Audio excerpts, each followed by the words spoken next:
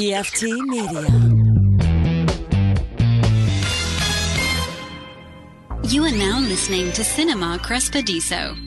Chris Crespo Radio Show. Everybody likes it. Listen to his shit.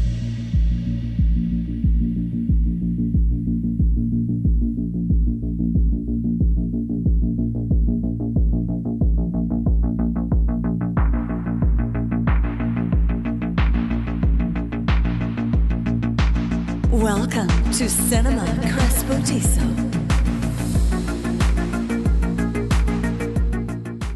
Welcome to episode 389 of Cinema Crespediso. I'm your host, this guy, hanging out with that guy. How's it going, that guy? What's up, this guy? You know, guy, I was just thinking, we got like nothing to talk about for the show. So what's the point? So we're just gonna hang out. I'm gonna ask you about your feelings. That's not. No. We're gonna see, you know, that's not how this works. It's our annual Father's Day recording, so we're gonna talk about fathers for a while. Let's not. I want to spend at least 30 minutes talking about the show itself, like marketing strategies and all the behind-the-scenes stuff that should be off mic. We're going to talk about that for about 30 minutes. Is that what you do when you don't have any actual content? I think that's what some shows do. Yeah, they just talk about the show. That's lame. It sucks. Obviously, none of that is true, guys. We have a shit ton to talk about. This is ridiculous, and we're going to jump right into it with our review of The Five Bloods. Yeah. Spike Lee's The Five Bloods on Netflix. Yes. I watched this 2 nights ago. How about you? I watched it this morning. Oh, so it's fresh. Yes. I watched it this morning. Dude. Good morning. I don't know about that. No, I mean... interesting morning. The one I'm saying is like... That is a hell of a way to start your day. Some people drink coffee.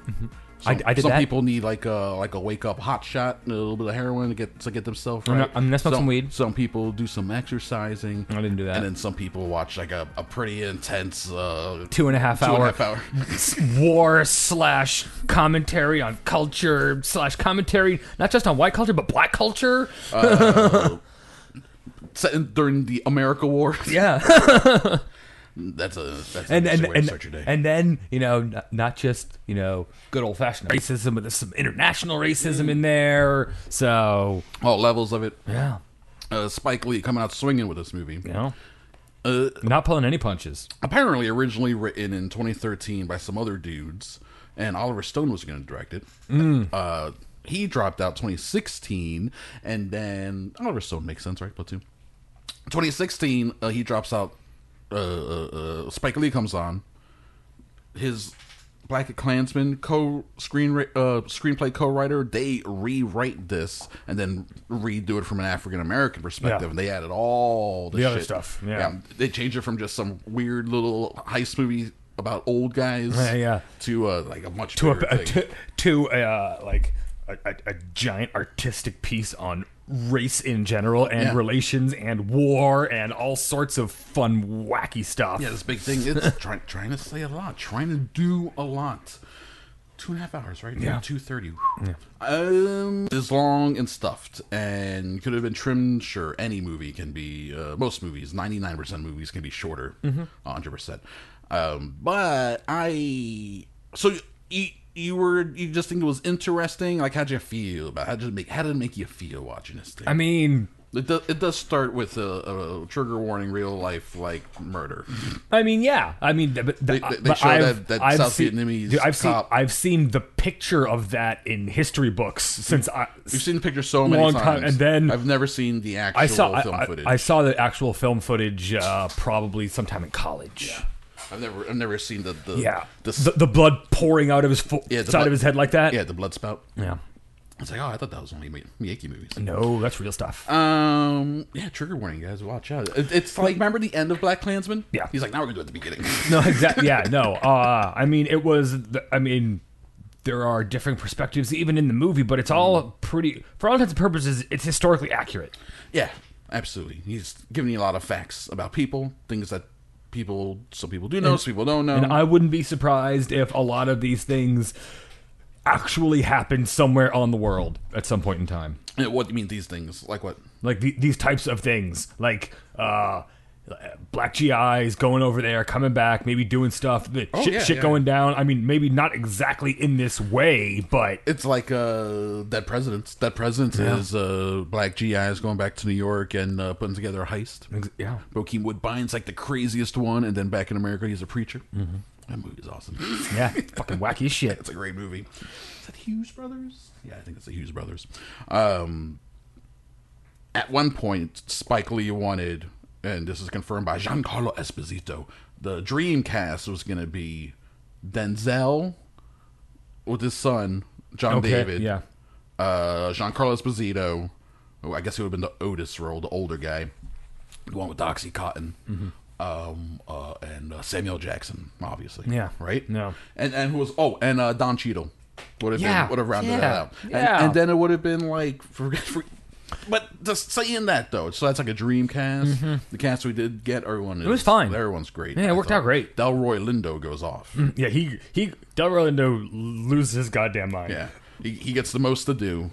And I like how and he really sinks his teeth into it. I like how even though Chadwick Boseman isn't on film so much, his character's like he's the impetus for the entire movie. He's the MacGuffin. Him and the gold are they're dual MacGuffin of the movie. Yeah, the existence, the reason the stories exist is for this character, Stormin Norman. He is so revered and he's like a saint and everything. At one point in time, he straight up does the fucking super ab Jesus walk. Yeah, where he's just like bathed in the sunlight, just like. I forgive you. Yeah, we love this. Yes. Forgiveness. He grants forgiveness. Dude, he's totally fucking... It's his Jesus moment. He's the black Jesus we deserve, Chadwick Boseman. He's great in it. I'm okay with that. I like how... So it's... I mean, there's more of a chance of Jesus looking like Chadwick Boseman than looking like me. Yeah, absolutely. So... I mean, if you spend some time in the sun, you can get there. I mean... Grow a beard, spend some time in the sun. You're there, buddy. You can do it. Like, people are like, are you Greek? So the story is about 4 Vietnam vets going back to Vietnam on an official mission, sanctioned, to get the remains of their squad leader, played by Chadwick Boseman, in the flashback scenes. In reality, they're also trying to get the gold that they stashed. That CIA gold. So that's probably the original story. Mm-hmm. That's the original screenplay that they then grafted onto. that's fine, I guess. Yeah. It's been done before. I like old man action movies. Yes, it's totally Kelly's Heroes, like Clint Eastwood. It's a little bit of Sierra Madre. So here's the thing: Spike Lee started out as a film student, became a film professor. Mm-hmm. He teaches at NYU. He knows, right? He's like Martin Scorsese. So his movies are laden with references. What is funny, I find out after the fact, I thought he made this up to really hammer it home. The Apocalypse Now nightclub. Oh, dude. Seriously, with it being nowadays and it's a nightclub, but they're in Vietnam, and it's a Vietnamese DJ, but they're playing Soul Brother music and the Apocalypse Now thing in the back. I'm so conflicted about everything that's I love the movie, I love the music, the scene's awesome, but at the same time, it's this is the fucking problem to begin with. It's so much. According to Spike Lee, that nightclub is real. There really is an Apocalypse Now nightclub. I guarantee you it is run by a white guy. Well, maybe not. I mean, I don't know what the culture is over there. They see Vietnam as victory. Oh, yeah. Well, they won. Yeah, so it could be that they see Apocalypse Now movie about, for us, it's a harrowing story of what war did to our soldiers. For them, it's look at these idiots. No. Yeah, pretty much. This is us crushing them.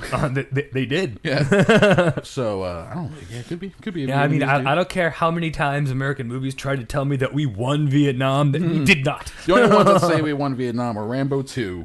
And then there's direct Rambo references. They say Rambo. Yeah. They mention offhand Chuck Norris missing in action. There was even Walker Texas Ranger. Don't tell me you're into that fucking Walker Texas Ranger. I didn't say anything about Walker Texas Ranger. Don't say nothing about Walker Texas Ranger. That's because of the missing in action movies, right? Going back to Find Imaginary POWs. The during so they have the flashback scenes where then you see Bose, you see their mission. It's split throughout the whole course of it. Of the movie. Well, yeah, because it's part of the reveal. It builds up to a reveal, which I'm like, that's been done so many times, but you could tell essentially what was going to happen, and you were just waiting for the how. Man. No, exactly. Yes, exactly. Right? Yes, it was the same thing. The second Homeboy started talking about the girl with the landmines. Mm-hmm. Oh, yeah. After that Chekhov's scene, landmine. from that scene on, every time they were walking in the jungle, I was Yeah. like, they're gonna step on a landmine. Yeah. I don't know who, I don't know when, but somebody's stepping on a fucking landmine. Yeah, me and my brother were doing the same thing. Like, as soon as let's just go on, who's gonna do it? And then before it does happen the first time, like in those moments, like here we go. Oh yeah, no, here dude, we go. dude, This is it. the second he started walking backwards and the camera's following him, I'm like, oh, so you step on the landmine. Yeah, exactly. Yeah, it's like this is it. Here it goes. So we have. Again, he's a student. He knows Chekhov. We got Chekhov's landmine, Chekhov's gun. We literally Yeah. his gun. It could say Chekhov right on the side of it. It wasn't great. He drops a lot in the beginning that if you're paying attention, they're all going to pay off. And that. No, I'll get to that later because that's all interesting. The that club is real. What were we talking about? Man, we got so off on the Well, because I was thinking the exact same thing about the landmine. The problem is, Chris, as much as I did enjoy this movie has the same problem where it's trying to say so much that a lot of it gets muddled it's a lot of the movie. bullshit. It's a lot of movie. I was invested the whole time. I definitely was. So, like, when it was over, I was like, I really, really like this. But then I have seen, like, in our Facebook group, a bunch of people have already seen it, and their response has been much more mixed, and a lot of people are just saying it's okay, or, like, I get it, or whatever. I enjoyed it. Yeah. I understood the message. Yeah. There were some things that you could have left out. Sure, absolutely.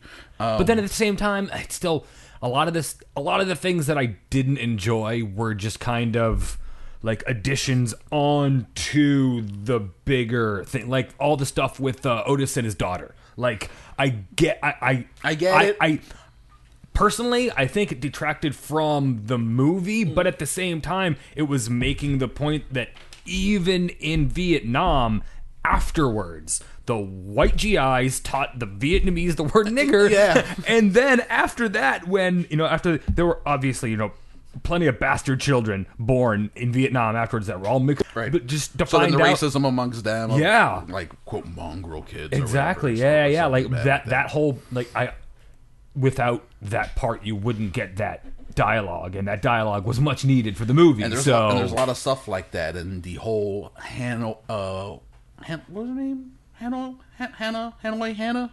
Oh, Hanoi Hannah? Yeah. The nickname they had for the radio DJ that I mean, broadcast. and it was predominantly directed at the black GIs. Well, and, the thing was, she was, for all intents and purposes, speaking truth. It's just they were just using that truth for their thing. Yeah, I mean, even Chadwick Boseman said it himself. Don't let them control our rage. Our rage is for us to control, not for them. very poignant, very well done scene. But then they shoot the guns like, yeah. It's like, that's a very cinematic thing to do. You're Exactly. giving away your position. All the Viet Cong out there looking for you. They need to get it out, Chris. They have to get it out there. They killed the king. So sure, the movie is I don't want to say bloated, but it's stuffed. Yes. There's 6 tons of shit in a 5-ton bag here for sure. So it's spilling over. That being said, I didn't mind the spillover at all. As I was watching the movie, I've only watched it once, but as I was watching, there's many things about it that I loved. Oh, yeah. I loved the use of the Marvin Gaye. I loved when they were like, we're walking through the temple, and then it was the acapella version of what's going on. I was like, oh, this is, I mean, like, all of this it. this is tableau, like, man. This is incredible. Every time I see a helicopter in super humid air with that like yellow glow, it's just like, man, that looks so good. So those flashback scenes, Spike Lee, first off, this is his biggest budgeted film. Guess what the budget is? Biggest budgeted film. And it's a range. I don't know the exact I have no number. idea. It's between $35 to $45 million, which is like, come on. Yeah. Someone give this guy Well, some money to and make a I movie. mean, and it looks like it was shot on location in Thailand, so that It money probably went a little bit further. In Vietnam. It was shot on location overseas. Actually, in several countries. I think it was Vietnam, maybe Thailand, Sri Lanka. I think it was like a 60-day shoot overseas that needed the entire cast, which is part of the reason why he couldn't get his. Yeah. Like Giancarlo Esposito was like, I want to do this movie, but he wanted everyone together the whole time, and I'm doing 2 TV shows right now.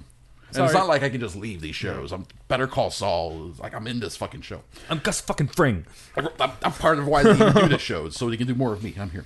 So the that then forced their hand on the cast in certain ways, but everyone's great. And then he had to fight for the flashback sequences to be shot with 16mm film. Well, it's so you could get the look. So it has the look, it has like, the grain. Even in my head, every time I watch it, I was like, are they using old stock footage, or did they do new footage on old stock film? Yeah, how are they making this work? Yeah, is it some sort of digital trickery? this has a look to it. That's because apparently the cinematographer Thomas Newton Siegel, I think his name is, he suggested getting film stock and cameras that were available at the time to shoot those sequences. It worked, man. Works great, looks great. They had to fight for it, but they got it.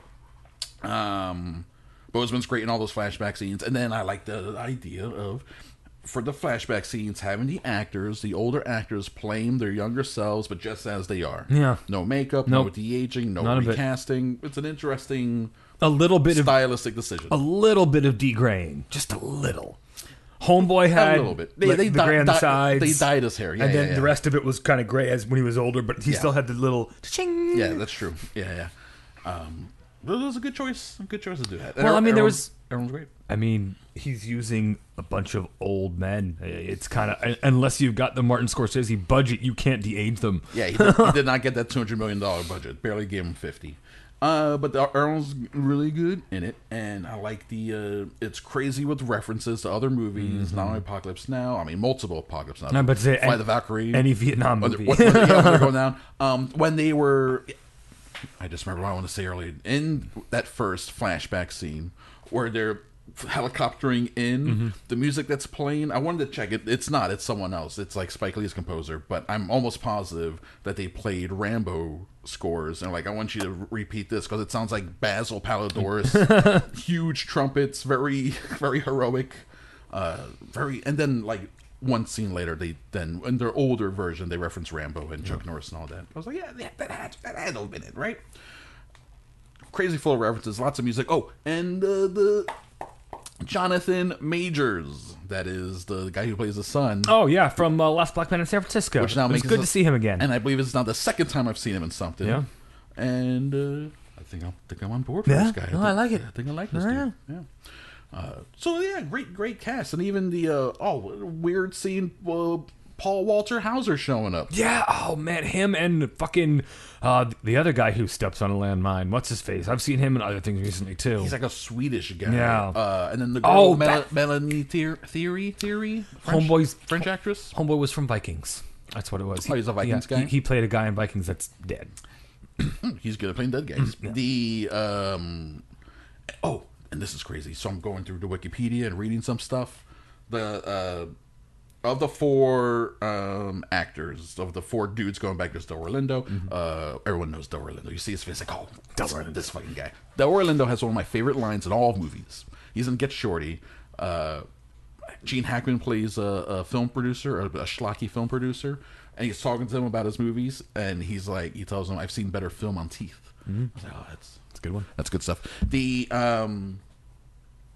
dude who was like funding the trip and everything, his name is Norm Lewis. Okay. And Norm Lewis was born in Tallahassee, but he grew up in Eatonville. Oh, okay. Graduated from Edgewater. Wow. And started theater in Winter Park. Went on to do huge things. Broadway. He's mostly a stage dude. Oh, okay, gotcha. And like not even like little things. He did 2006, 2007-ish revival of Les Mis, where he played Javert, the first ever African American to play Javert in an English production of Les Mis. Went on to reprise that in the West End, and then again in the O2 Arena for the 25th anniversary of Les Mis. So he's got himself like intertwined into the history of it really deeply. He was also the first King Triton for the Little Mermaid Broadway version. So he's done huge things. Maybe a dozen, not even a dozen movies, 10 movies he's done. One of them, he was in Just Mercy. It was just his voice. He's barely done anything. There you go. And Spike Lee is like, I want you in my main. You're my dude. And he's like, okay. And he's good. Whatever you say, Spike. He's really good. I'm surprised that he hasn't been in more movies. Also mad that he wasn't in the movie version of Les Mis. So here's my question, Chris. Yeah, here's my answer. Did Spike Lee get Quentin Tarantino's Squib Crew for this movie? Because holy fuck. Yeah, well, yes. Like- in the beginning, it's weird how. So for the 16mm stuff, he did a lot of CG blood. Yeah. that was a big downer for me. But then later on, he does go ahead and use some real practical gore, stuff, yeah. and it's like, whoa. That's what I'm saying. Like, He went for it on some yeah, of those things. yeah.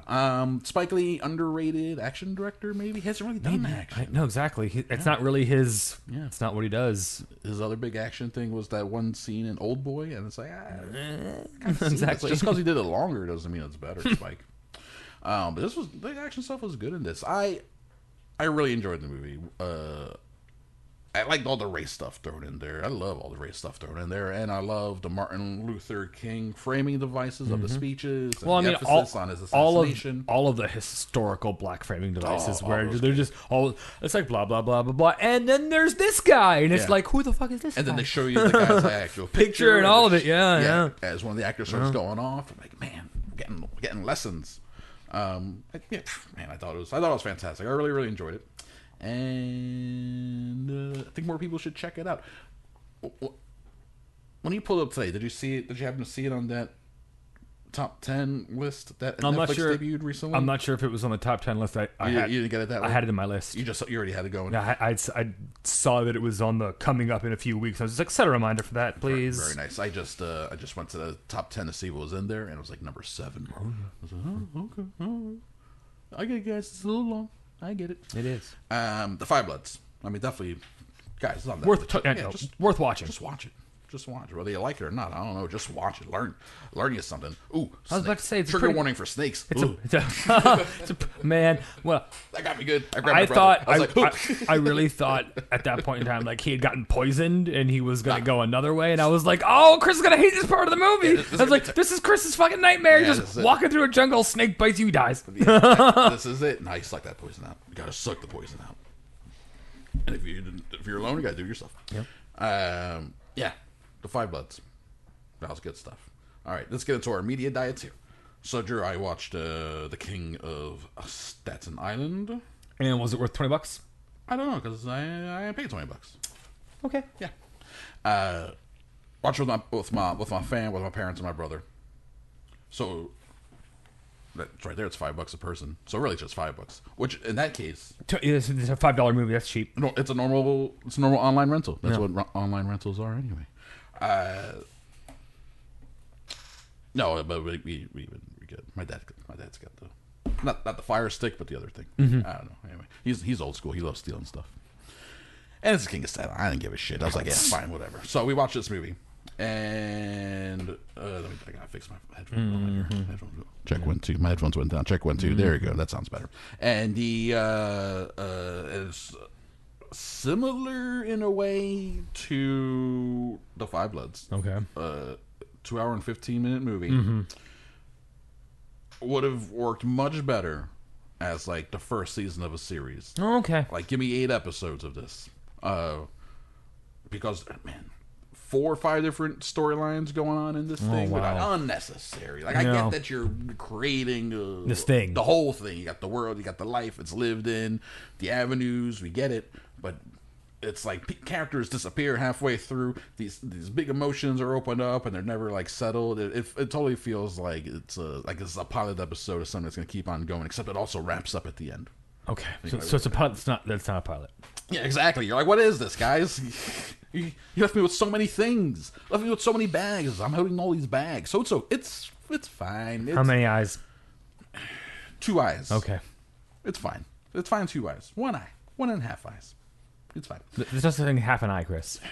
We'll figure it out. It's Judd Apatow, but it's written by Pete Davidson and like some other dude from SNL. And it's based on loosely based on how his dad was a fireman, died in September 11th shenanigans somehow. So in this movie, his dad is a fireman who dies just like trying to save people in a burning hotel. They leave all the 9/11 stuff out, so that's fine. It is. Looks like it is. No, it is shot in Staten Island for sure. They go to a Staten Island Yankees game. They have a scene on Staten Island Ferry.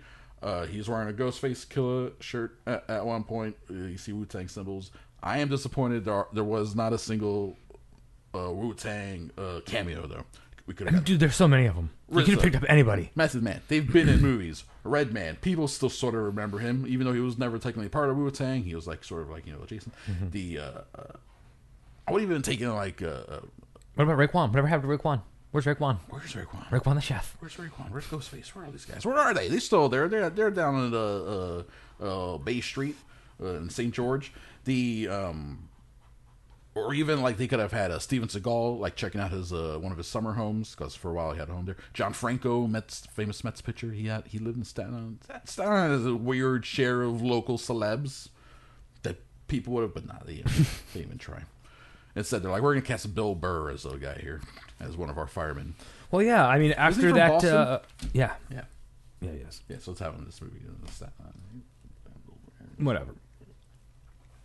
He's a redheaded Irishman. That being said, he's pretty good. I actually like him in this. Yeah.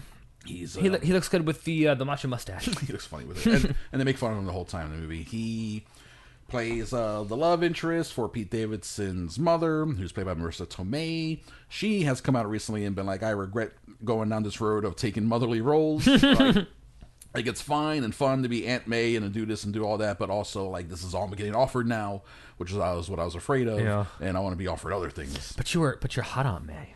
She is hot. Yeah, they even joked about how that's not right.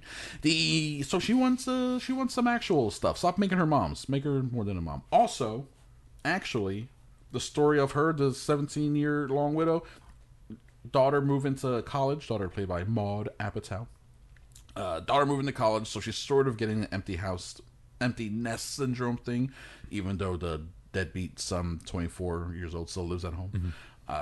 There's a whole movie there about this lady getting back into the dating scene and meeting the guy, and just all that itself is a movie. That could have been a movie. That could have been a 90-minute flick right there. Could have been the Queen of Staten Island. It could have been Marissa Tomei's movie. Yeah, that could have been its own movie. But instead, that is in support. That's part of Pete Davidson, and in his character, it's just that he's a weird dude. So he's like, he means well. He's a nice guy, but he's also an asshole. Like he's annoying, and he's so open about like, I'm fucked up in the head. But he says it so many times, like, yeah, we get it. You're fucked up. Like either get therapy or curious. Like pick one or the other. Well, it's getting annoying, dude. Exactly.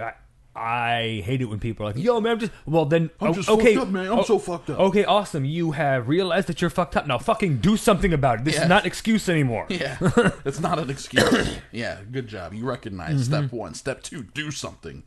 I am doing something. No, you're not. I'm telling you, I'm fucked up, man. Oh, fine, whatever. But he still like gets laid easily and friends, and it's like, come on, this is so. Yeah, it's kind of obnoxious.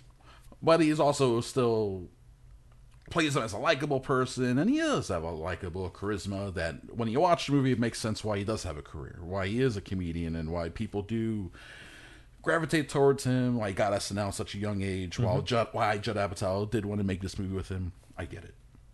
But it's fine. It's okay. It's it could have either cut out 45 minutes, pick some storylines, cut them out, or turn into a series. Really dedicate some time to it and really flesh it out and make it interesting. So it lives in this weird half world where it's like we want it both ways, but we're not getting it. I don't know. Definitely not worth $20 if you're watching at home, unless you're splitting it up for like a bunch of people, and they show up. Cash in hand. Don't you dare be like, no. I'll get the next one. No, motherfucker, they ain't gonna be a next one. Bring me my money. Okay. You know what's cool? Amazon Prime rolled out a whole channel of or a selection of Black Lives Matter, like Juneteenth, a whole thing that you can just scroll through or whatever they have available. And also not just what they have available for Prime, but they picked a lot of movies that aren't on Prime that you can rent for $0. Yes. So I was just going through. I had to watch like the first 20 minutes of Ali, even though I have it on DVD. I watched the first 10 minutes of Last Black Man in San Francisco before The Five Bloods. So I was like, oh, let me just watch this again. And it's that guy. And then I watched The Five Bloods. The next day I was like, oh shit, it's dude, Jonathan Majors. That's his name. That's a very TV, like 70s TV name, Jonathan Majors, and featuring Jonathan Majors as the Doctor. So I was scrolling through that and looking at it. It's a pretty cool selection that people should be checking out. I'll see this. I'll talk about that later. I read the first 40 or 50 pages, the first chapter plus a little bit of the second chapter of The Room Where It Happened. That's John Bolton's new book About his time as NSA, National Security Advisor for Trump. Yep. Well, the time leading up to it, and then I assume the time afterwards. I got it via there's a Twitter account that I forgot the exact name of, but it's essentially dedicated to posting leaked secrets in the interest of the public knowledge of public good, that type of thing. And this motherfucker should not be profiting off of this book detailing all these impeachable crimes, all these terrible decisions. He should have gone to the impeachment hearings and testified about what he knew instead of holding it off for his book and then selling it for $30 a pop or whatever. That's bullshit. yeah, there's no money in it, Chris. Exactly. That's what I'm saying. It's not about money. So what I'm saying is, if you're interested in reading this book, hit me up. I'll send you a Google Drive, to download this 500-page monstrosity. Not terribly written. It's written conversationally, but John Bolton is a smart educated person. Yeah. So I mean, just because and it's very detailed. Differ with him politically doesn't mean he's not a smart. I mean, I read the 2 pages that you posted on the Facebook. The first 2 pages. Yeah, and I was just like, that seems like a rational human being here. No, he's rational, and he's pointing out all that. Immediately, it's like, oh, these are all the red flags, especially in hindsight now. Like, I should have known about this, should have known about that. He does take his shots at Obama whenever he can. Well, yeah, of course. I mean, he's still a staunch Republican. My God, one of the war hawkiest worst. Even talking about how he wants a cultural revolution within the Republican Party and stuff like that. But it's interesting how detailed it is. He's like, I talked to this person at 10:05 a.m. I talked to this person at this time. Here's the content. Well, I mean, there's several tweet quotes. Yeah, no, I mean, just from what those 2 pages, like John Bolton he knows the political machine. He knows how it works. He knows he's so ingrained into it. Like that's his fucking career. So, and now he's giving his perspective on all the wacky shit. All the times Jared Kushner called him instead of someone else. Kushner's so involved. Yeah. Yeah. Well, that's what happens when you're in love with your daughter and she's married to another man. I'll do whatever you want, baby. Whatever you say is right. So yeah, the room where it happened. I'm reading it. It's interesting. 50 pages in. And like I said, cinemacrespediso@gmail.com if you want a copy. I'll hit you up. That's my media diet for the week. What do you got, Drew? I watched a new kind of animated series on Hulu called Crossing Swords. It's stop motion animation from the producers of Robot Chicken. Robot Chicken people. It's all woodblock animation. It's set in medieval times, and it's adults only. They say fuck a lot. Okay. And it's hilarious. Yeah, how many episodes? There are 10 episodes. They're 30 minutes apiece. So that's a quick watch. Yep. That's practically almost as long as... That's how you could watch... The Five Bloods. Instead of 5 Bloods, you could watch half of Crossing Swords. Yeah. And then instead of Irishman, you watch the other half. Yeah. And then you're done. Yeah. It's even more than... And that's what I did. I just sat down and watched it one day. And so then it must be thumbs up. Yeah, no, the animation was fun. It was it's definitely a cheaper way to do the animation, but I think it's better. Like I enjoyed it. So it's by the Robot Chicken people. Yeah. That was a very ADHD show. Skit. Is this a similar thing, or is this this is written out story? Oh, okay. It's this is like an actual TV show. That's fun. Seth Green have any involvement? Yes. Okay. Yeah, because he's Robot Chicken. I didn't know what his like if Robot Chicken teamed up with him. Or... At the end it says, at the end of Robot Chicken, it's Stupid Monkey Productions. I'm pretty sure that's him. That's him. Okay. So, because you know how Johnny Knoxville became the face of Jackass, but he wasn't like part of that original crew. No, exactly. Jackass is it's like the CKY guys, and then the Big Brother magazine guys. Seth Green is the opposite. Seth Green did all that shit himself while he was out being in all these shitty B movies and having an awful movie career. He was being very good on Robot Chicken. Yeah, that was a fun show. That was a fun, ridiculous show. All right, so Crossing Swords. That's a big recommend. Yes, totally worth watching. On Hulu? Yes. Right and then I watched Artemis Fowl on Disney Plus. Oh, did you now? Fuck! What an awful movie, Chris. Kenneth Branagh. I think Kenneth Branagh forgot how to direct. I mean, people didn't like Murder on the Orient Express that much. And what do you do before that? There's something between that and Thor. This is barely a movie, Chris. How so? Explain. There's The plot is muddled. There's no character. Like, the main character, Artemis Fowl, who you follow, there's zero development for him. He's just a kid He's with glasses. He just happens to be there, and all of a sudden he's in a suit, and you're like, what is going on? Interesting. How long is it? Hour 35. Whoa, short. I think they could have taken, like, this was obviously adapted from, some The first probably- book of a series. probably some Harry Potter-esque book where it's world building and this, that, the other, and blah blah blah blah blah. And Disney gave Kenneth Branagh a lot of money because the world building part was impressive. Yeah. But there was nothing behind any of it, so like it was all for naught. Wow. Pretty much. Bummer, huh? Yeah. This movie was supposed to come out in theaters like 3 times over the last 2 years. Oh, it would have lost so much money. So that's why it gets a Disney Plus. Yeah. Josh Gad's in it for a little bit. He does Batman voice the whole time. It's fucking stupid. Oh, you're talking about this Batman? Yes. You said I'm Josh Gad. Yes. I have a big beard. Yes. That's a weird choice. Yes. That's a really weird choice. and on top of it, he's the narrator in that voice. Let me tell you about Artemis Yes. Fowl. What a choice. Wow.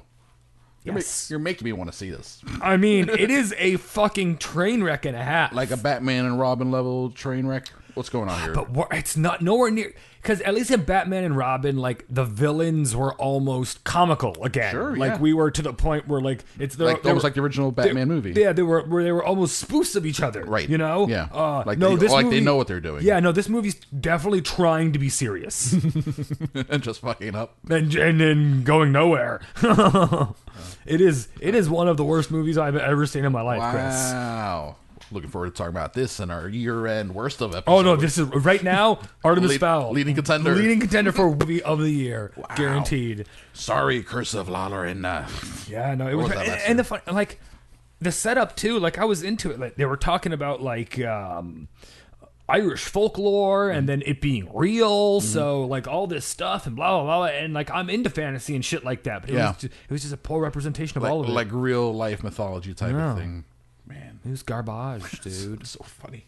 All right. Straight garbage. So KB's Artemis Fowl, a thumbs down. As many thumbs as you have, point them all down. Put them all down. Put your toe thumbs down as well. Okay. That's it. All right, that's it. Fantastic. That works out great. We are going to take a break. I'm so glad you watched Artemis Fowl. Seriously, Artemis Fowl was as bad as Crossing Swords is good. Wow, that's a huge... That's a whiplash. Yeah. I'm going to watch the first half of Crossing Swords, then I'm going to watch Artemis Fowl, then I'll watch the second half of Crossing Swords. That's a shit sandwich. So you get the Yeah. exactly me. High, low, high. Bring it back up. Bring it back up. Bring it back up. The depressing lows. It was really bad. Okay. So we're going to take a break here. Colin Farrell and Judi Dench are in the movie too. She plays like an elf thing.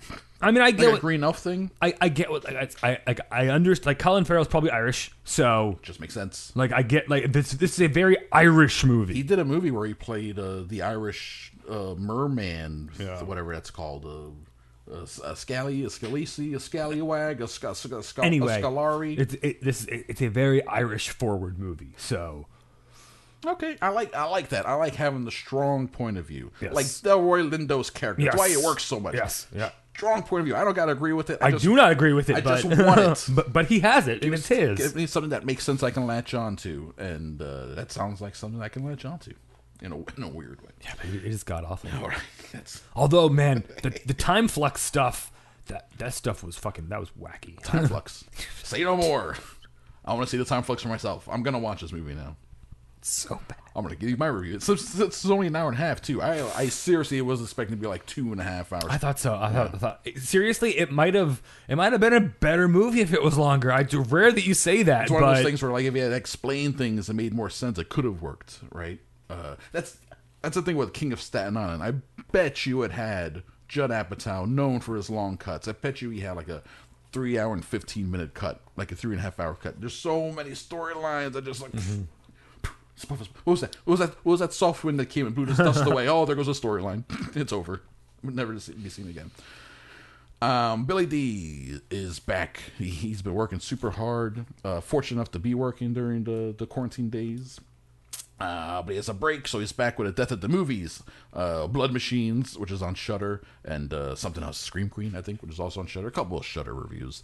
So here's Billy D. Hit him up online on Twitter at I Love Blood. And Instagram, etc., etc. And then we'll be back. with the second half of the show. Okay. Show me.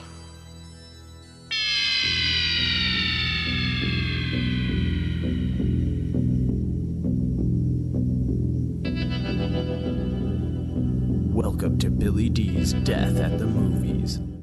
What's up, my dudes? I know it's been a bit, but up until this week I was getting hit hard with work.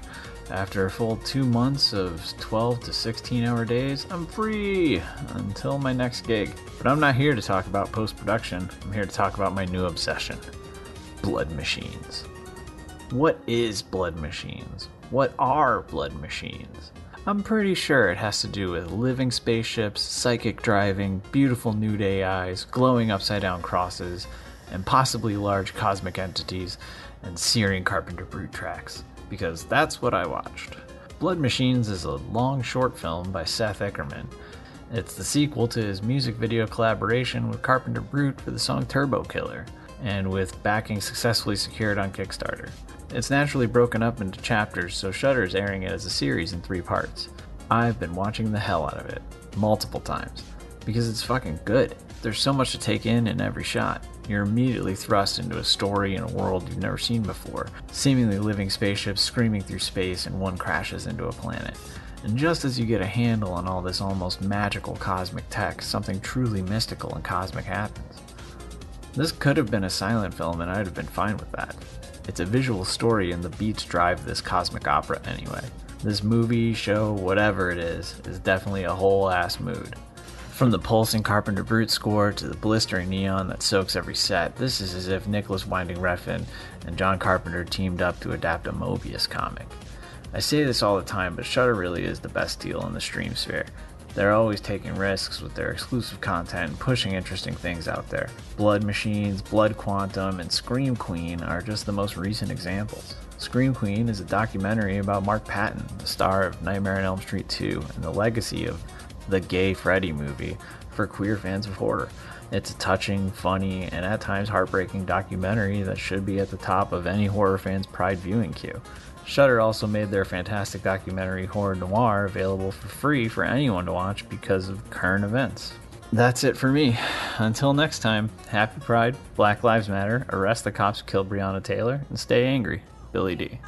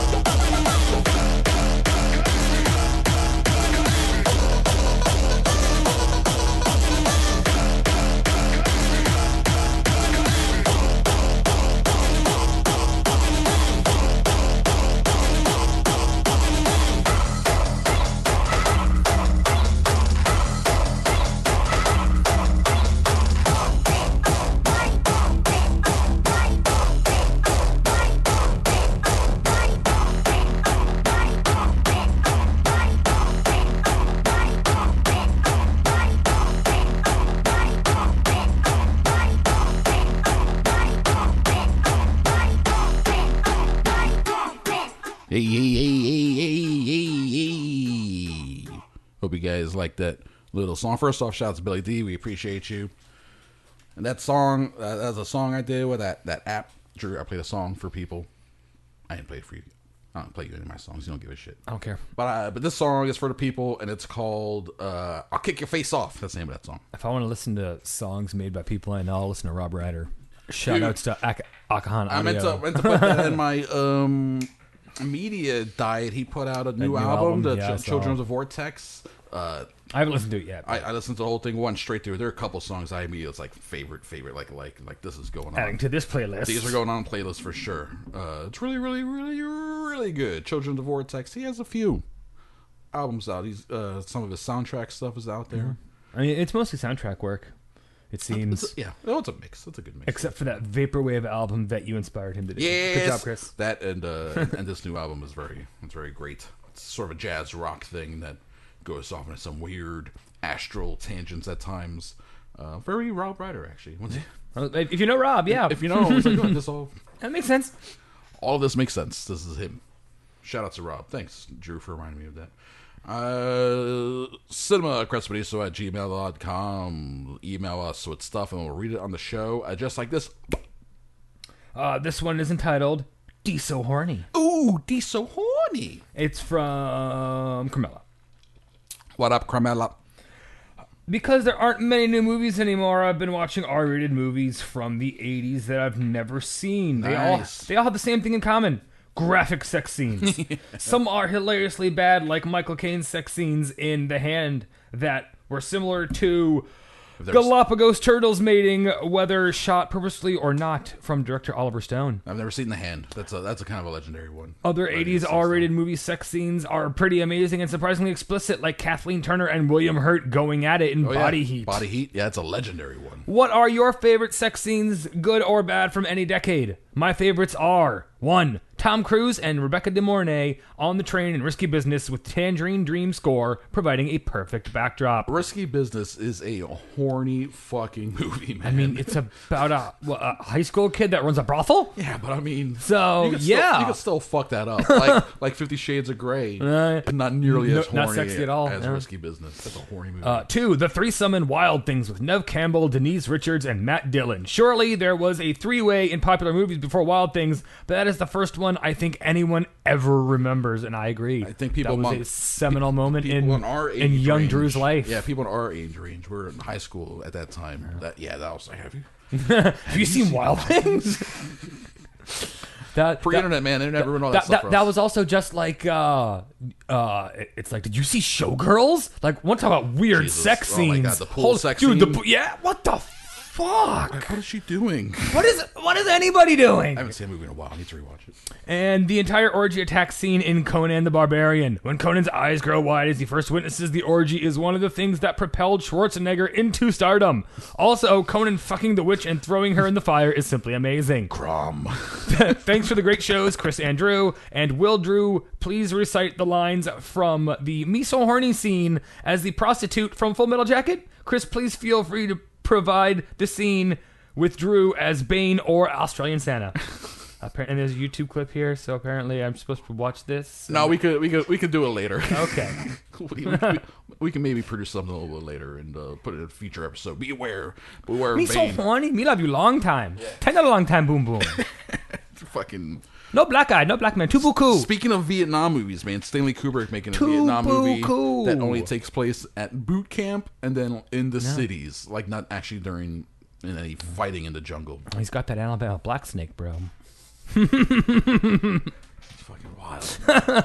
People process trauma on different always, after watching that movie and then becoming a cook, I always wanted to make some sort of dessert with miso and horned fruit and call it Miso Horny. Oh, sure, that'd be good. I don't think it would taste very good, but the name would be funny. Let's talk to Elliot at Offcuts and Orlando Meats to figure out some sort of Miso Horny dish. He doesn't give a fuck. He'll figure it out. Good. He'll just slap miso on it. Favorite sex scenes, Drew Sakagran. I mean, the Wild Things. Wild Things is a good one. Showgirls was weird. Sliver. Yes, Sliver gets sexy. Billy Baldwin and Sharon Stone. He totally eats her merkin at one point. A lot of From Behind stuff. Also, Sharon Stone, Basic Instinct. Yeah, Basic Instinct. The one with Bruce Willis's fucking Striking Distance. Yes, him Bruce and- Willis is colorblind. Yeah. No, Colorblind is Color of Night. Oh, that one too. Both of those movies, I think, have sex scenes. Sex scenes. But Striking Distance, the one with him and Yes. Sarah Jessica Parker. Yeah, that is fucking graphic as shit. Yeah. I remember watching that in theaters with my dad, and when that scene came on, like, he was obvious, like, he was okay with, like, the violence and the murder, and that's all cool. But when that scene came on, like, oh boy. I watched him kind of do one of these, because like, I don't think we had to talk yet, so. Yeah. and we're getting, like, underwater kind of Yeah, and I'm just sitting here like, what are these people? You're like 12 years old, man. That's fucking crazy. Like, am I getting a tiny boner? This is my first boner, Daddy. This is my first public boner. Daddy, you gave me my first I public think that was boner. definitely my first public boner. You gave me my first public boner, Daddy. We can share this moment together. Desperado, Antonio Banderas, and Salma Hayek. Kind of sexy as fuck. Sexy.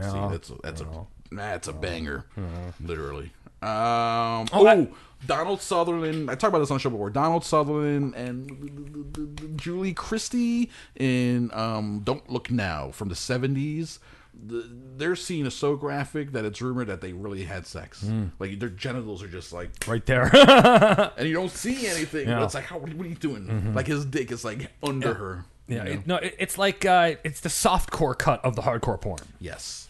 Which, I mean, I think they still make those. I'm pretty sure they On like late night Cinemax, that type of stuff, which I always found And ridiculous. most recently, Atomic Blonde, fucking Denise Richards and what's her face? Sophia Boutella, no, Charlize Theron. yeah, Charlize Theron.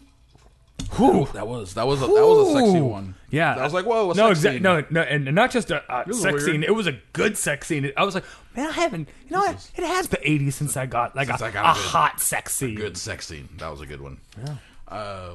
Yeah, those are all good ones. That's all a bunch of good sex there. Ooh, Do the Right Thing with the Ice Cube and the Mookie and the Spike Lee right in the scene where he's like, I'm gonna have a sexy girl that I can rub ice cubes on. Like, Spike. Yep. Okay, fine. Thanks, Carmelo. We appreciate it, buddy. That's our email? That was the email. All right, we also have a Facebook group, Cinema Crespo. I put up a post where people can comment questions, comments, whatever, for us to read and kick around. So here we go with this week's group posts. Nicholas DeVeller gets at us. That's from the Hard at Work show. Nick, past guest of the show. Shout out to Nick. Guys, what's your feelings on sitcoms? About a year ago, I took it upon myself to watch through the entirety of Cheers, and ever since, I've been hooked on watching classic sitcoms. I've now completed Taxi, as well as started Who's the Boss, Perfect Strangers, and Newhart. There's something comforting about this classic style of quote-unquote set-up punchline sitcom writing that is so appealing to me, even though it can often enter the realm of corny. What sitcoms did you grow up on? Perfect Strangers is one of my favorites growing That was up. when I was a kid. I watched it like 5, maybe 10 years ago. Yeah. And it is straight. Like, I couldn't even watch a full episode. It was so awful. I tried to And rewatch it in college. I I was was shocked. I was shocked at how bad it was. Same with Full House. I grew up watching Full House. Went back to rewatch it. I was like, this is I mean, shockingly like bad. the entire TGIF lineup. I watched all that Step shit. by step. All of it. With Suzanne Yes. Summers. And Sasha- Patrick Duffy. And Sasha Mitchell. Yeah. All Family Matters. Family Matters, classic. I haven't rewatched that. I did go back to which one did it was Perfect Strangers. Oh, I do currently. I did not watch this growing up, but I watch them now when it's on reruns if I catch it on like Sling or whatever. Golden Girls. Oh, I never like watched it. Sometimes my mom would watch it, but I never. You'd be shocked. Put on an episode and just probably get into it. I mean, it's some good about writing. adult women. I'm sure it's fairly intelligent. It's some very solid writing. It holds up. It holds up surprisingly well. Sitcoms are fine. My favorites are Seinfeld and News Radio. And Yes. if you offer animated, The Simpsons. I also watched. What We Do in the Shadows can be considered a sitcom, a mockumentary guess. sitcom. It's a I wa- situational comedy. I used to watch Grace Under Fire Yeah. because my mom watched it. Yeah. But oh god, who was I watched a little bit there was like, some "Oh, I'm a TV there was star." some other weird sitcom with some old white man and a gopher. Oh, Living in the Basement. It wasn't a gopher. It was No, like a stuffed no. bunny. Okay, or- that that's Greg too. the Bunny. That too. Regular Bunny, But no, and that was God. Was that Donald Logue? No. What's his face? Our homeboy from the Seth Green was the kid. It was like a spin on Married with Children, but with a bunny. Yes. Yeah, instead of Al Bundy. That was weird. No, there was, bunny. there was something else. It was Al Bunny With an old white guy with a gopher. Oh God. You're not thinking of Full House. No, maybe it wasn't a joke. Hang on a second. Is that table made of wood? And then everyone's like, ha ha ha ha ha ha ha ha ha ha ha ha. They killed himself. Blew their own brains out.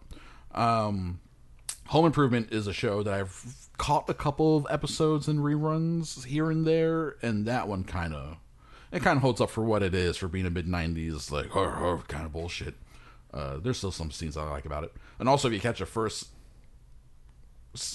season 1 episode of Home Improvement, you get some Pamela Anderson, which is interesting. Drew's trying to figure out what the show is, and it's now going to bother him for the rest of It's going to bother me for a really long fucking time until I figure out what goddamn show this was. It was an old white man. I want to say his name was like Forrest or something. Well, the actual actor. Yeah. Oh, man. He was an old comic. There may have been maybe it was a jackalope.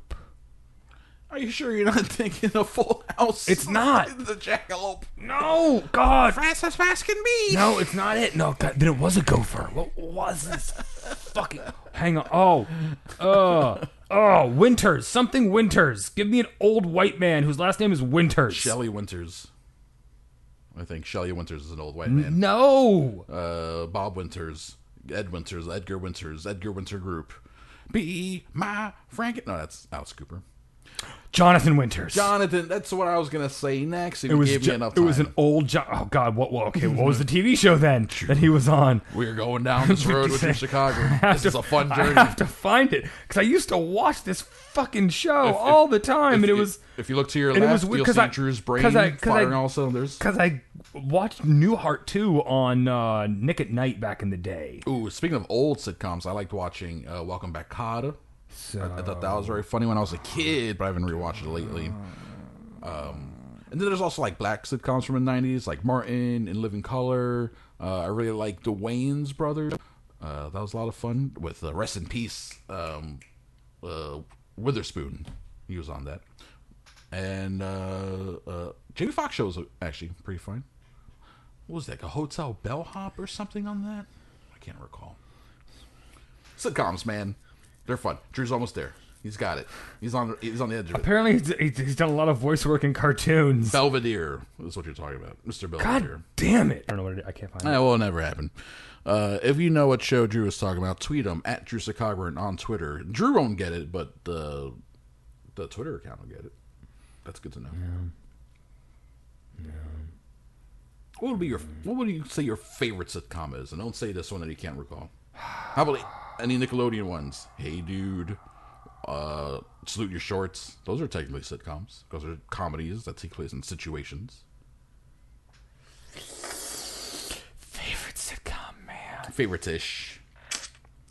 The one that you would like, oh, this is on, I'll watch it. Like your what's the Law and Order version of sitcoms for you? Or is it Law and Order? Is Law and Order your favorite Law sitcom? and Order. Law and Order is the only, like, I don't have a sitcom which is like, oh, this is on. Like, if it's on, like a Friends or something. Yeah, no. That. It's Law and Order or Ancient Aliens. Those are my Office. sitcoms. Like, I've seen every episode of Ancient Aliens probably a billion times, but if it's on TV, I can't stop watching it. Ancient Aliens were like, there's no way brown people could have built this thing. Yes, they could. See, Aliens. That's just it. Like, exactly. Like, I watch all this stuff and I'm like, wow, these ancient brown people built all this. Like, I want to know how the fuck they did it. No, aliens is not the answer. Fuck you. No, they figured out something. Yeah, and we don't know what that is. You just use a lot of water. You use some ropes.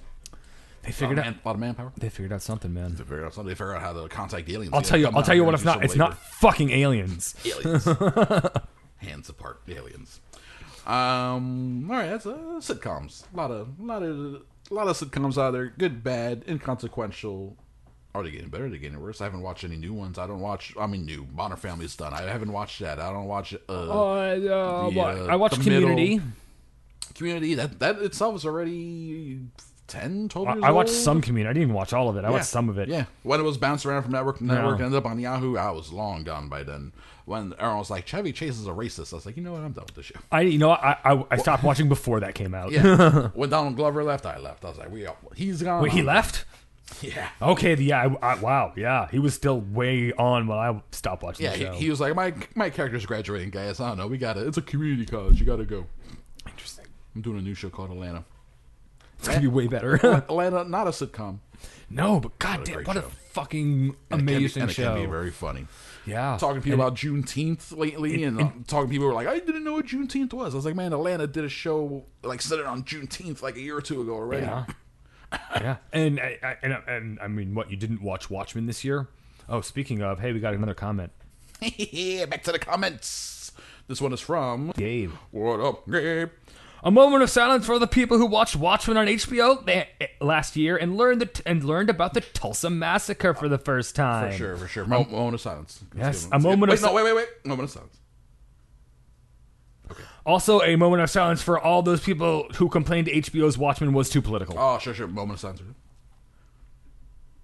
All right, there we go. That's some good stuff for the dodos. Because, I mean, Act 1, Scene 1 of the new series of Watchmen is like, what the fuck is going on? And then you Google Tulsa Massacre, and it's like, oh. Yeah. This one. Oh. Yeah, a lot of people didn't know. Like, this is ridiculous. Oh, so this is like a thing. Like, I can't. This is absurd. No way this would really happen. Yeah. Not only did it really happen, it happened. It's happened, guys. Tulsa happened. Rosewood. Is that the one here in Florida? Mm-hmm. That was the movie with Michael Clark Duncan? No. The older, the guy from this movie, the Vin Rames. Vin Rames. Ever see that one? Rosewood? I don't think so. James Woods in that? This one is a new one I just learned about recently. Seneca Falls. Seneca Falls was a small black community, affluent, sort of like a New York City, Upper West Side, Manhattan community of black families. City came in, government came in, someone came in, eminent domain, just took it their all. land, get out of here. That Seneca Falls is now Central Park. Yeah, they just turned it into a park for people to walk around in. That's about right. Yeah, so. All these stories are out there. I like to point out the the Philadelphia move bombing of 1985, where the Philadelphia police bombed several square blocks of their own city because of a black community group was in there called MOVE, MOVE. That was an acronym. Yeah, and they just we'll just bomb our own home.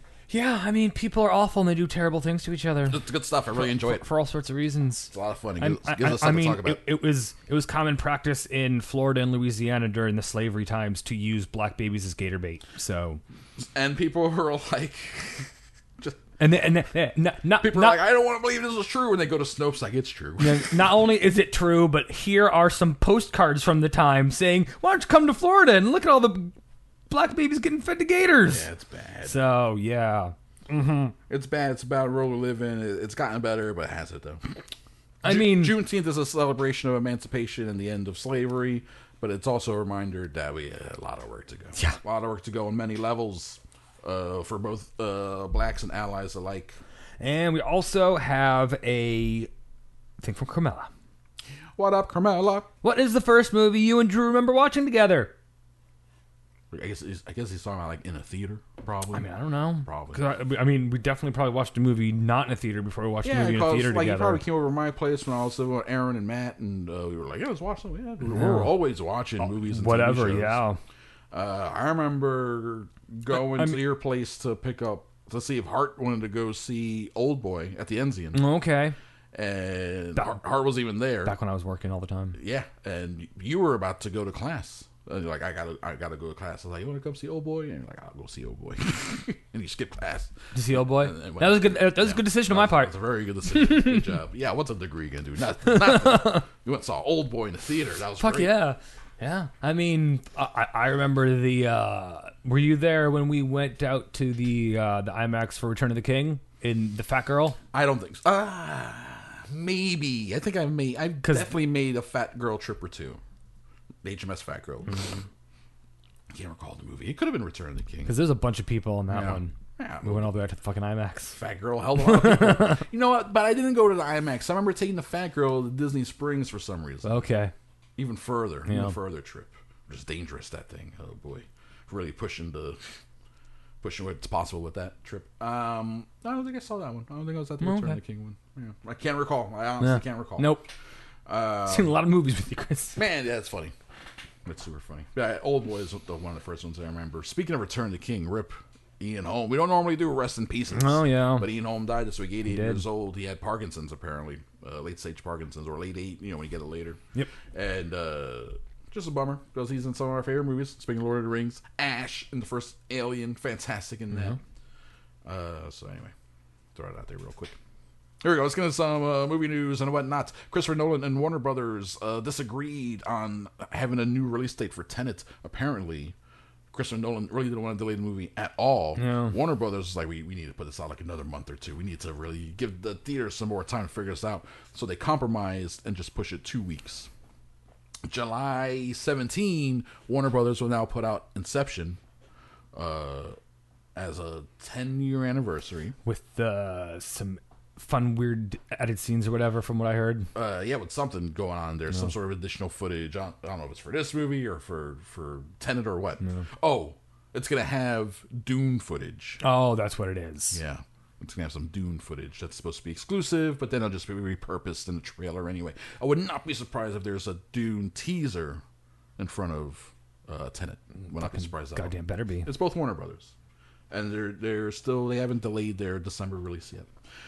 So the July 31st move is a compromise, but Nolan, very powerful, getting his way. That's all right. Everything's getting delayed. Fucking Cyberpunk 2077 got delayed another 2 months. Yeah, well, video game development is also any reason to delay it. Well, no, working on it. they were one of the first people who said that COVID wasn't going to affect their delay. They can all be working from home anyway. It's digital production. Yeah, they don't need to be in one location doing it. They just need the time to work on. Yeah, apparently it's an ambitious game. Apparently, it's buggy. Is it cross-platform?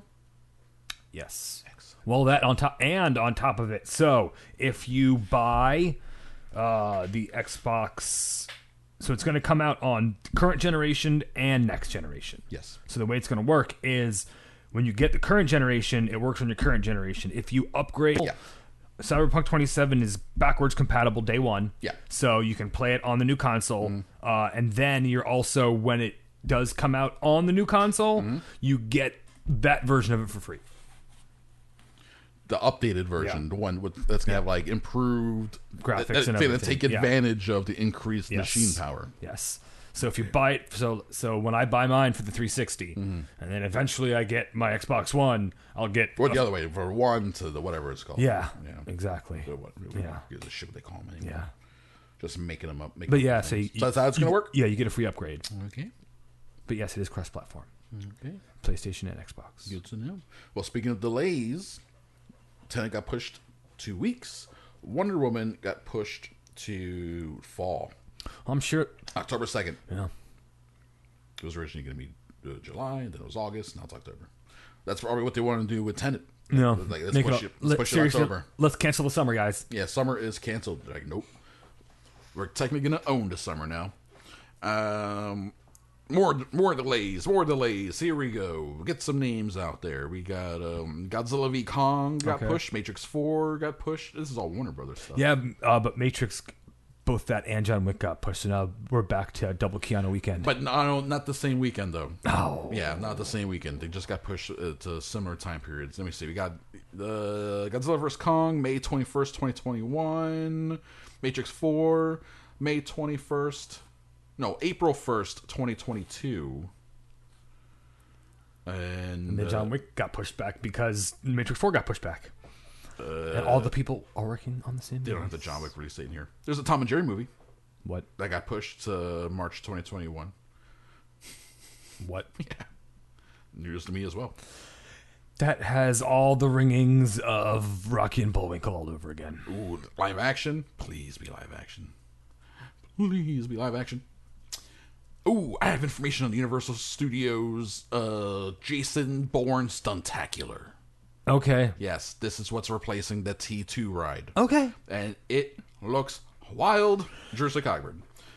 So it's a similar thing where you walk into a building and you go through a queue. Julia Stiles pops up on the screen and she's like, blah, blah, blah, something's happening. You got to go in the observation room. This is all happening. Then you go into the theater And you watch people whoop each other's ass. and you watch people. So you have a live stunt show on a stage. They replaced the screens. Before it was just movie screens. Yeah, it was all movie screens and fucking IMAX cameras. and 7mm shit. actual Yeah. film. Now it's replaced with LED projection. Okay. Okay, upgrade. No. Obviously, there's a video online. Let me see if I can find this video where someone filmed the show Okay. and they put it out there. It's like 20 minutes long, and you can see the way they do it. It's pretty wild looking, where using a combination of the LED screen, like the perspective, Yeah. and then the stunt people on stage using props that pop up, and the way they can turn their bodies in connection with the LED, it provides a moving camera thing where now, even though you're sitting still, the perspective keeps Okay. changing in front of you. So like at one point, he like hops on an elevator, and the elevator starts going up, but instead of the elevator going up, It's just the LEDs, everything. the LED is going up, You know, and then that- the two people on the stage are descending on the stage, Yeah. and they go down. It's like they got those fucking Moment Factory people. The what factory? When I went to New York last time, I told you I went and saw that weird, trippy, fucking weird shit. Yeah, and, so inside the church. Yeah, yeah. So all you need is if everything is white, and then you can project whatever you want on it when it moves, Yeah. as long as your corners are right and everything. Yeah. Like, and there's science behind it now. You can make it do almost anything. It's all a crazy perspective thing that looks super cool. They got Julie, like I said earlier, they got Julia Stiles film some stuff that kind of connected to the whole universe thing, and I recommend people check that video. Fun. It's a cool video. It looks very fun. He's like on top of cars and shit on the highway and stuff. At one point, he's dangling from a helicopter and being swung around through buildings, and it's all you're just in this room. It's just a fun little stage show. Indiana Jones 5, right? James Mangold's directing it. Steven Spielberg decided, I'm only going to produce, I'm not going to direct. So David Coep, who's been around for a long time, he was the writer. When he found out Spielberg is leaving, he's like, I'm out too. So now they have to find a new writer for Indiana Jones 5. Coep says, I am not writing it anymore. I've done several versions of it with Steven over a few years, and we got close several times, but they are complicated things to try to get everybody to agree on, and they're hard to make good ones, as you can imagine, and some may attest. So I'm not on it anymore. When Steven left, it seemed like a good time to let Jim Mangold try his way, so I'm dying to see with what he comes up with. They're really exceptionally difficult, and I hope they hit a good one. Well, I mean, I think it's exceptionally difficult to make 80s and 90s Indiana Jones movie because Especially now. tastes have changed. Yes. So, and we've seen that because they made a 90s Indiana Jones movie in the 2000s. In 2008. And it was fucking garbage. No one liked it. No one liked it. So, tastes have been updated. I mean, fuck it. Let's just fucking The Death of Indiana Jones. Let's do it. Let's do fucking Old Man Logan of the Indiana Jones. Let's finally kill him. Get some gravitas in there. Yeah, make it fucking gritty, I'm into it. hardcore. I'm into that. Give me an R-rated Indiana Jones. The Death of Indy. He fucks his way through Bangkok. Dies of syphilis at the end. The Adventures of Pinocchio. Live action, please. CG, please. Disney. Children drinking beer turning into donkeys, please. Maybe the Disney version. The Disney is doing a live action version of Pinocchio, of their Pinocchio, right? So that one does have some that shit in there. Guillermo del Toro, on the other hand, Oh, that is a whole, That's a whole different movie. he's been trying to make a Pinocchio movie for a while. This is the Pinocchio of nightmares. And it's going to be stop motion animated. It's gonna be the scariest real boy. Yep, it's coming next year. And since it's they're this late into production of it, they're casting roles and voicing stuff. So creepy. Ewan McGregor will be Jiminy Cricket. It's gonna be so creepy. Yes. Here's Ewan McGregor. He says, I'm playing Jiminy Cricket in Guillermo del Toro's version of Pinocchio. I started working on before I left for New York, so some of that is recorded, and of course it's stop frame animation, so it's going to take them a great time to make that film. But my first part, which is recording his dialogue, is done. There may or not be a song that needs to be recorded. I'm not sure. I'm at liberty to discuss that. So there we go. We got ourselves a Welsh. Is he Welsh? He's English. We got ourselves an English Jiminy Cricket. Well, I mean, it's called Jiminy Cricket. Might as well be fucking English. You know what? That's a good take. Ben Stiller getting back into directing. His last movie that he directed was Zoolander 2. Real hunk of shit. I think before that was his remake of The Secret Life of Walter Mitty. I never saw it. I wasn't a fan of it. And then before that, I think it's Tropic Thunder. He hasn't directed that many movies. But he has his next one lined up. And it's actually a high-concept thriller. Okay. He's like, he saw The Game. Was like, I can do that. Starring Oscar Isaac. Going to be written by Eric Roth. Eric Roth wrote Forrest Gump. He wrote the recent Stars Born with Bradley Cooper. He wrote Curious Case of Benjamin Button with David thriller? Fincher. Yeah, and he apparently has come up with a thriller called London. What? Well, he's adapting a book. Well, I mean, and he does say high concept with the way this guy does stuff. That's Forrest Gump and Benjamin Button. Highest concept. Holy shit. And also, I don't know about Benjamin Button, but Forrest Gump's an adaptation. So this is an adaptation. Yeah. Joe Nesbo did a short story called The Snowman. Joe Nesbo, he wrote... I'm pretty sure he wrote the book Headhunters, or that got turned into the movie Headhunters. Mm-hmm. He wrote that. Yeah. But he also wrote the book that got turned into the movie The Snowman. But then this is a short story called The Snowman, but I think it's a different snowman. I fucking hope so. Oscar Isaac himself is producing it. And he's the one who recruited Ben Stiller and Eli Roth. Interesting. And no plot details to be shared. Homeboy's like, do you have any idea how much money I just got paid for Dune? Let's spend some of it. I got it. I got the money. I think the short story is called London. So, but no, it hasn't been released yet, so no one knows what it's about. Actually, going to be about. Speaking of like high concept thriller, though, we got Edgar Wright just signed on to direct a movie that's based on a book called The Chain, I think, and it's about a woman whose like 11-year-old child is kidnapped, and then it gets contacted by the kidnapper, and the kidnapper is like, you have to now go kidnap another kid, and then when you kidnap that kid, you have to instruct that person's parent to kidnap another kid, and then we'll release your kid. Oh, the kidnap chain. It's a kidnapping chain. But apparently, the subject of this movie will be a woman who's like, I'm breaking this fucking chain. So, sounds like a good beach read. Yeah.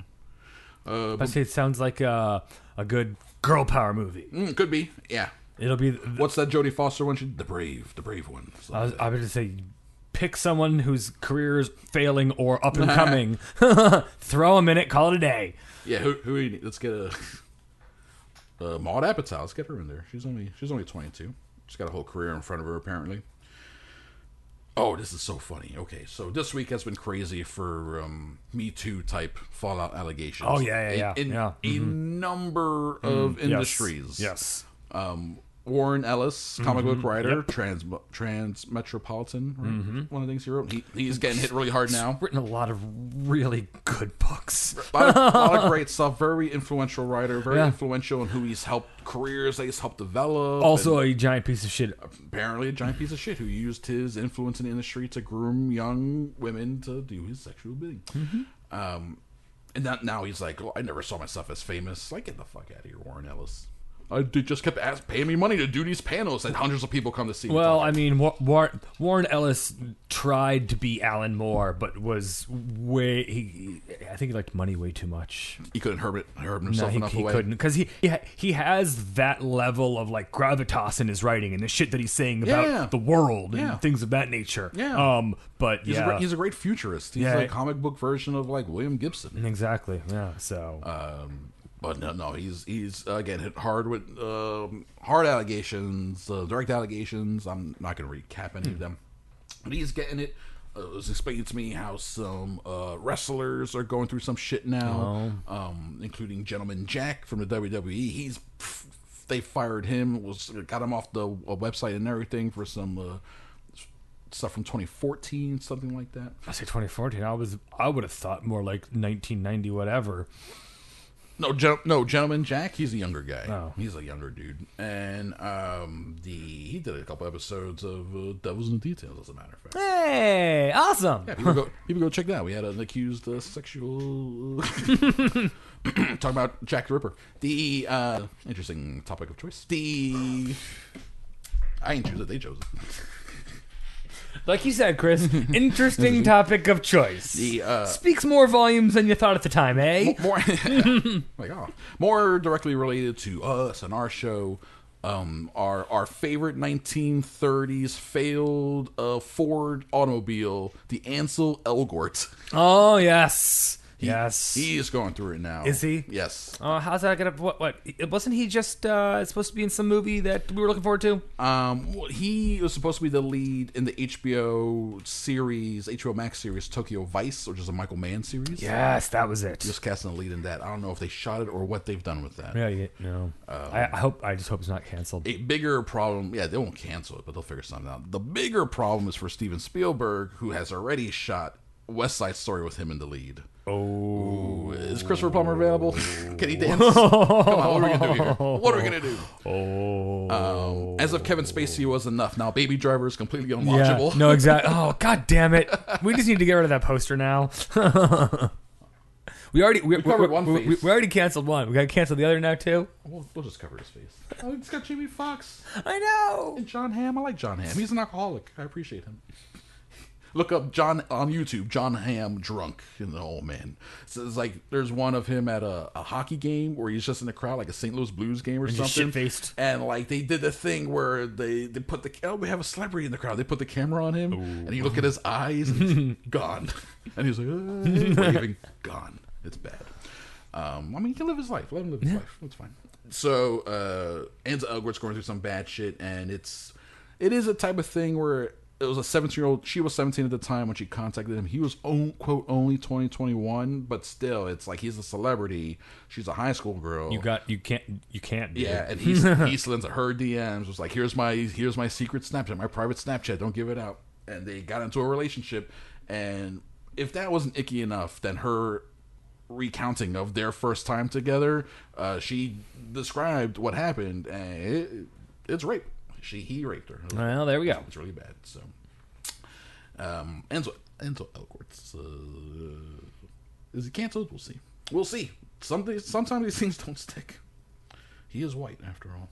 So, not only that is happening in the TV world, which we really don't pay too much attention to, especially reality TV and all that stuff. No. There's a lot of wrecking going on there with people's social media. When they post dumb racist stuff in the past. Oh, I mean that tanked business here in town recently. Yes, Swan City Bagels. Yes, a couple of places. Swan City Bagels. Who also then people were like, "Oh, this lady she bought cream cheese by the jug and then mixed in some veggies and said they made the cream cheese there. She would serve non-vegan food to vegans all the time, like spoiled food. She'd scrape off the mold from the top of the cream cheese. Like she was bad at her business. That lady sucked." That and another place went through some shit as well. It's wild.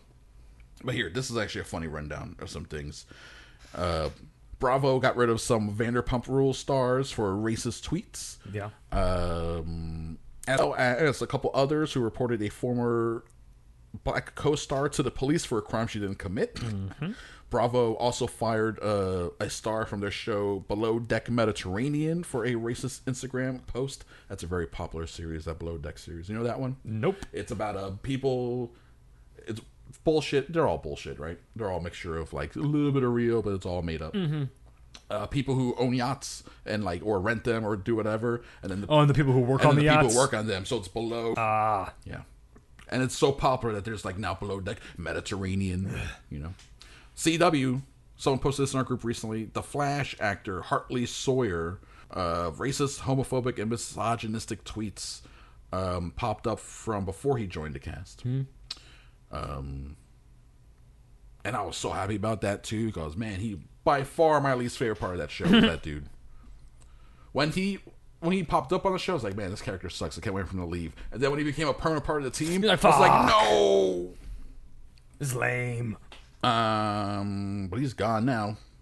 MTV said goodbye to Teen Mom franchise star Taylor Selfridge for past racist statements on social media. This is according to People Magazine. MTV's The Challenge severed ties with Dee Nguyen, a Vietnamese American chick. Okay. Because she said some like anti-BLM stuff. Okay. The racism amongst non-whites. It's everywhere, man. I've seen it amongst the Puerto Ricans. Go to Puerto Rico. They're having Black Lives Matter protests because black communities in Puerto Rico get it worse than the lighter brown communities amongst themselves. Yeah. It's wild. It's bad. So, in light of all this stuff, Drew, of all these crazy whites and some non-whites being wilding out on social media before they get gigs, okay? And when you hear about this, you're like, how come they didn't do this before? Like immediately. Here's what I just got a job at Nickelodeon. Time to wipe my social media. Even before that, Drew, this is what's happening now. CBS, Showtime, MTV, VH1. Is that all Viacom? They are hiring a private investigation firm to do a deep dive into all of their stars' social media accounts to see what else they need to get rid of before someone else finds it. If you're going to be doing it with your stars, you might want to do it with the people who are running your company, too. That's all I'm saying. They're going to do it with as many people as they can. They're going to try to root out as much as possible. And then they're going to have to use these firms to look into these people before they even hire them. Cool. So we should start one of these firms. You know what? It's not a bad idea. We're going to go ahead and cut this section of the show out so no one steals our... we'll just sell it here at the local restaurateurs, apparently. Do you beat your wife? Oh, maybe you shouldn't open a bagel shop. That's another bagel shop. Man, there's a deli here in town where they just buy their pickles from like Cisco or some shit or Publix, and then they tell everyone that they make their own pickles. Yeah, it's fucked up. Let me see, where was that? The Suicide Squad, James Gunn reveals which of his stars have the most improvised jokes. Okay. All right. Who has improv the most on his Suicide Squad set? Here we go. Mostly, he says, from Johnson, Pete Davidson, and Flula Borg. You know Flula Borg? The German, right? Yeah, German guy. Yeah. Almost sounds fake when he speaks. He's like, I'm Flula Borg. Nice to meet you. First time I ever saw him was Pitch Perfect. And I thought he was acting as a character. Yeah, and it's a character, but and then I saw him on something else, like on Conan. Yeah, and he's just friends with Conan, and it's the same guy. He wasn't even acting. No, I'm like, okay, I get it now. Like you're not an actor, you're just a weirdo that looks good on camera. You're just a German weirdo. Yeah, who's photogenic. Yes. We don't know who any of them are playing. They have not announced. We have a cast, but we don't have corresponding roles outside of the small handful of people returning, like Margot Robbie, Jai Courtney. Not really too many others are returning, actually. But this goes back to him like a month or two ago, waxing ecstatic about working with John Cena and how this guy is underrated. He's going to be an even bigger star. And I like Cena. I liked him in things I've seen him in. Yeah. I still don't really see it, though, him being like huge or having all this. Well, I guess we'll see. Maybe it takes the right person to feature it. Maybe it takes a James Gunn in this type of movie to make us be like, I'm on the John Cena train now. I saw him ride a purple cow in an Experian commercial the other day. Cool. So John Cena? Okay. I'm in. I'm on board. I'm on board. That was. I was like, oh, what? What did I just see? I already said he was part of, by far, the weirdest wrestling match I've ever seen in my life, where it all took place in his mind, and then he disappeared at the end after getting pinned. Yeah. Well, so he must have lost the battle with his mind then. He lost the battle with his mind, which means he's just in a coma somewhere, or maybe he faded into the ether. Yeah, I think that's what happened. He's like a Back to the Future photograph that evaporated. Yeah. The photograph itself disappeared.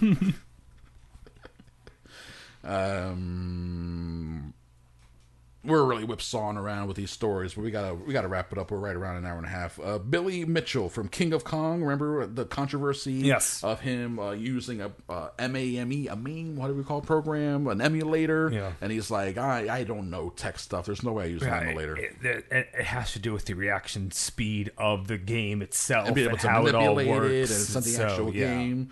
So the Twin Galaxies video game people vacated all his records and stuff. But Guinness World Record, however, has come back around. And been like, it's cool.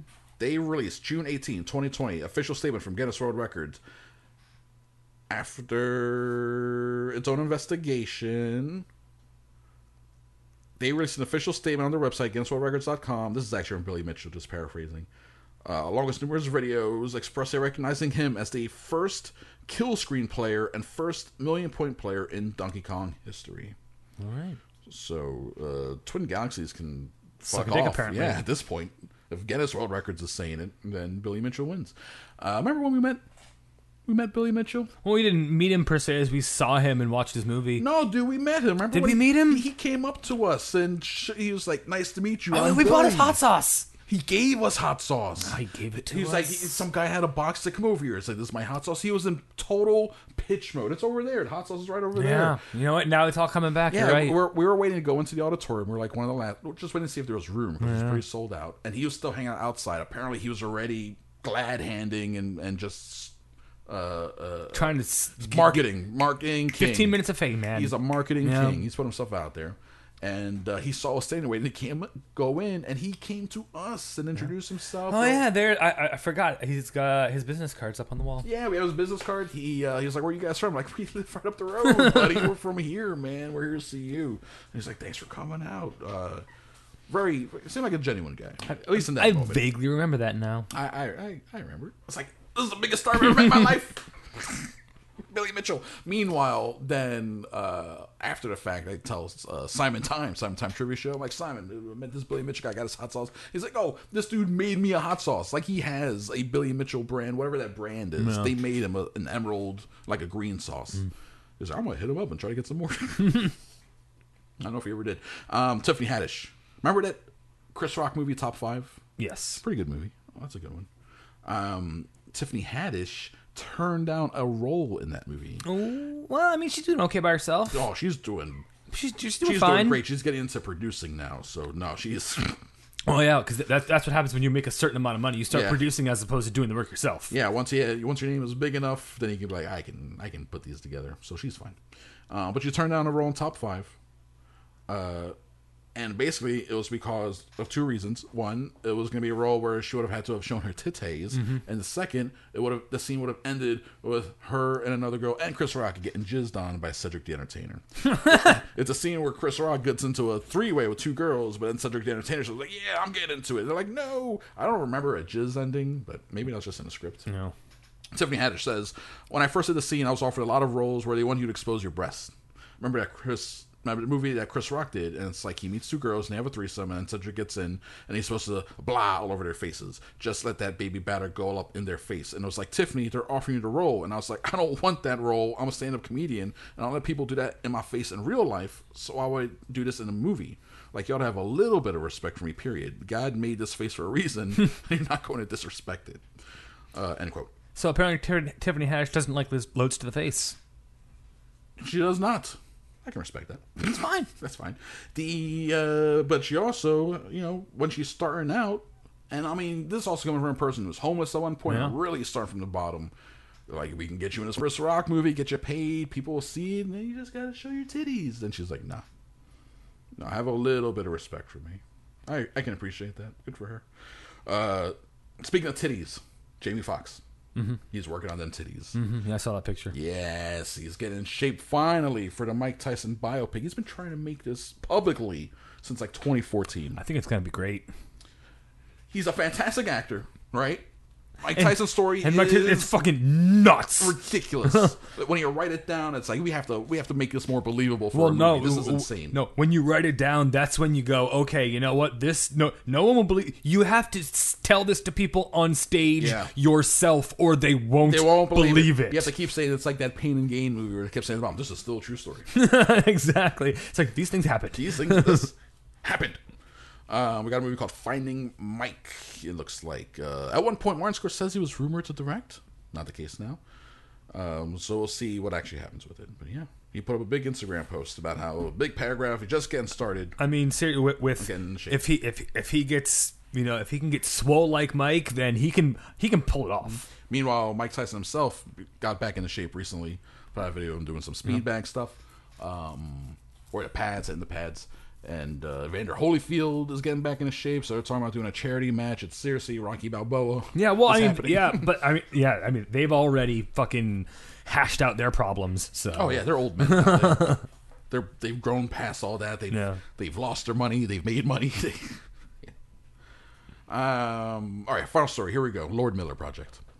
Going back to space. They wanted to do space with Solo. We're not allowed to. Added some space to Lego Movie 2. Good enough for them? Nope. They're going back to space. A lot of people are going back to space for this one. As a matter of fact, Drew, it's a space reunion. Andy Weir, who wrote The Martian, wrote another book called Hail Mary. Okay. Also about a dude in space. A little different, though. Logline is essentially, where is it? An astronaut wakes up to find himself millions of miles away from home in a tiny craft with 2 dead crewmates and no recollection of his mission or his name. Fun. Then eventually it turns out that he is humanity's only hope for survival from an extinction-level threat. So he's baby Superman. Baby Superman stuck in space, got to figure out how he's going to save the world. But first he has to remember that he has to do that. Well, and first he has to find a way to dispose of the corpses, or that's going to kill him too. Because, disease, rot, death. Yeah, corpses in space and a tiny aircraft. How does that work? So MGM bought the rights to this deal for $3 million. Lord Miller directing it. Ryan Gosling is set to star. Okay. So he's going back to space. That's fine. Andy Weir, The Martian, was adapted by Drew Goddard, who did, his biggest credit is Cabin in the Woods at this point. And they got Drew Goddard back to adapt this one as well. Oh, this is going to be fucking great. I have a feeling... It sounded like a home run so far. Oh, man. It could be Ace Ventura in space, Chris. Oh, God, please. Nah, Ryan Gosling doesn't have the chops for an Ace Ventura. You're right. He couldn't do it. I have a feeling it's going to be, man, it might be morbidly funny, like really dark, hilarious humor. Lord Miller and Weir Goddard together, there will be humor. There will be humor. It's gonna be. I drink your humorous milkshake. Here's a quick rundown of Goddard's credits. He wrote Buffy the Vampire Slayer and Alias, the TV shows, wrote for the shows.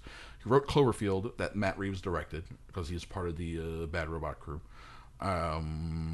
Directed Cabin in the Woods, and wrote Road War Z. Adapted that. He also, again, back to Bad Robot, wrote on Lost. He created Daredevil. Okay. On Netflix. So he's the one behind the creation of that. And his last movie that he wrote and directed was Bad Times at El Royale, which I liked. Didn't love. It's a weird movie. It's a weird movie. I felt like I was really wanting things to come together in a more of a Cabin in the Woods way, and it never did. But then, like, when it eventually came out on streaming services and people were watching in their Crespo Hundos, it's fine for streaming. People were really, really liking it. Like, I would say it's equally as good as Hotel Artemis, which I've never seen. Yeah, it seemed like I was on that level. Same level. Yeah, it seemed like that. Yeah. But people really where in all reality, like, the movie is not that good, but stylistically you add the style with it, and it's like, okay, it's watchable. Good. It's fine. It's good enough. I can do this, man. I just watched No Holds Barred. I can watch this. Yeah, this is fine. 1 out of 5. All right, that's it. Out of stories. We did our email. Yep. We did Facebook stuff. I think we did it all. We're a little over an hour and a half. That's fine. So, the end of the episode, Drewster Cogburn, thank you so much. You're welcome. Go to patreon.com/Crispy. For all our bonus episodes come out every Friday. We just released our Die Hard with a Vengeance episode. All right. So you gotta sign up for that to hear me talk like Jeremy Irons as often as possible. Yes, it happens a lot. But it's Jeremy. It's an English pretending to be German. At one point, doing a Texas accent. Yes. Someone had fun. All right, Drew, thank you. I already said that. Yep. And you are welcome, listeners, for this week's show. Peace out. Oh, Black Lives Matter. I was supposed to do that before. Remember, I said I was going to add things. Did you? Black Lives Matter. Arrest the cops that killed Breonna Taylor. I believe you said that earlier. Kill your masters. Kill your masters. Yes, thank you. Kill your masters. 100% kill them. They're the worst. Eat the rich. Eat the rich. Eat the rich. Is that an Aerosmith song? I think so. The irony.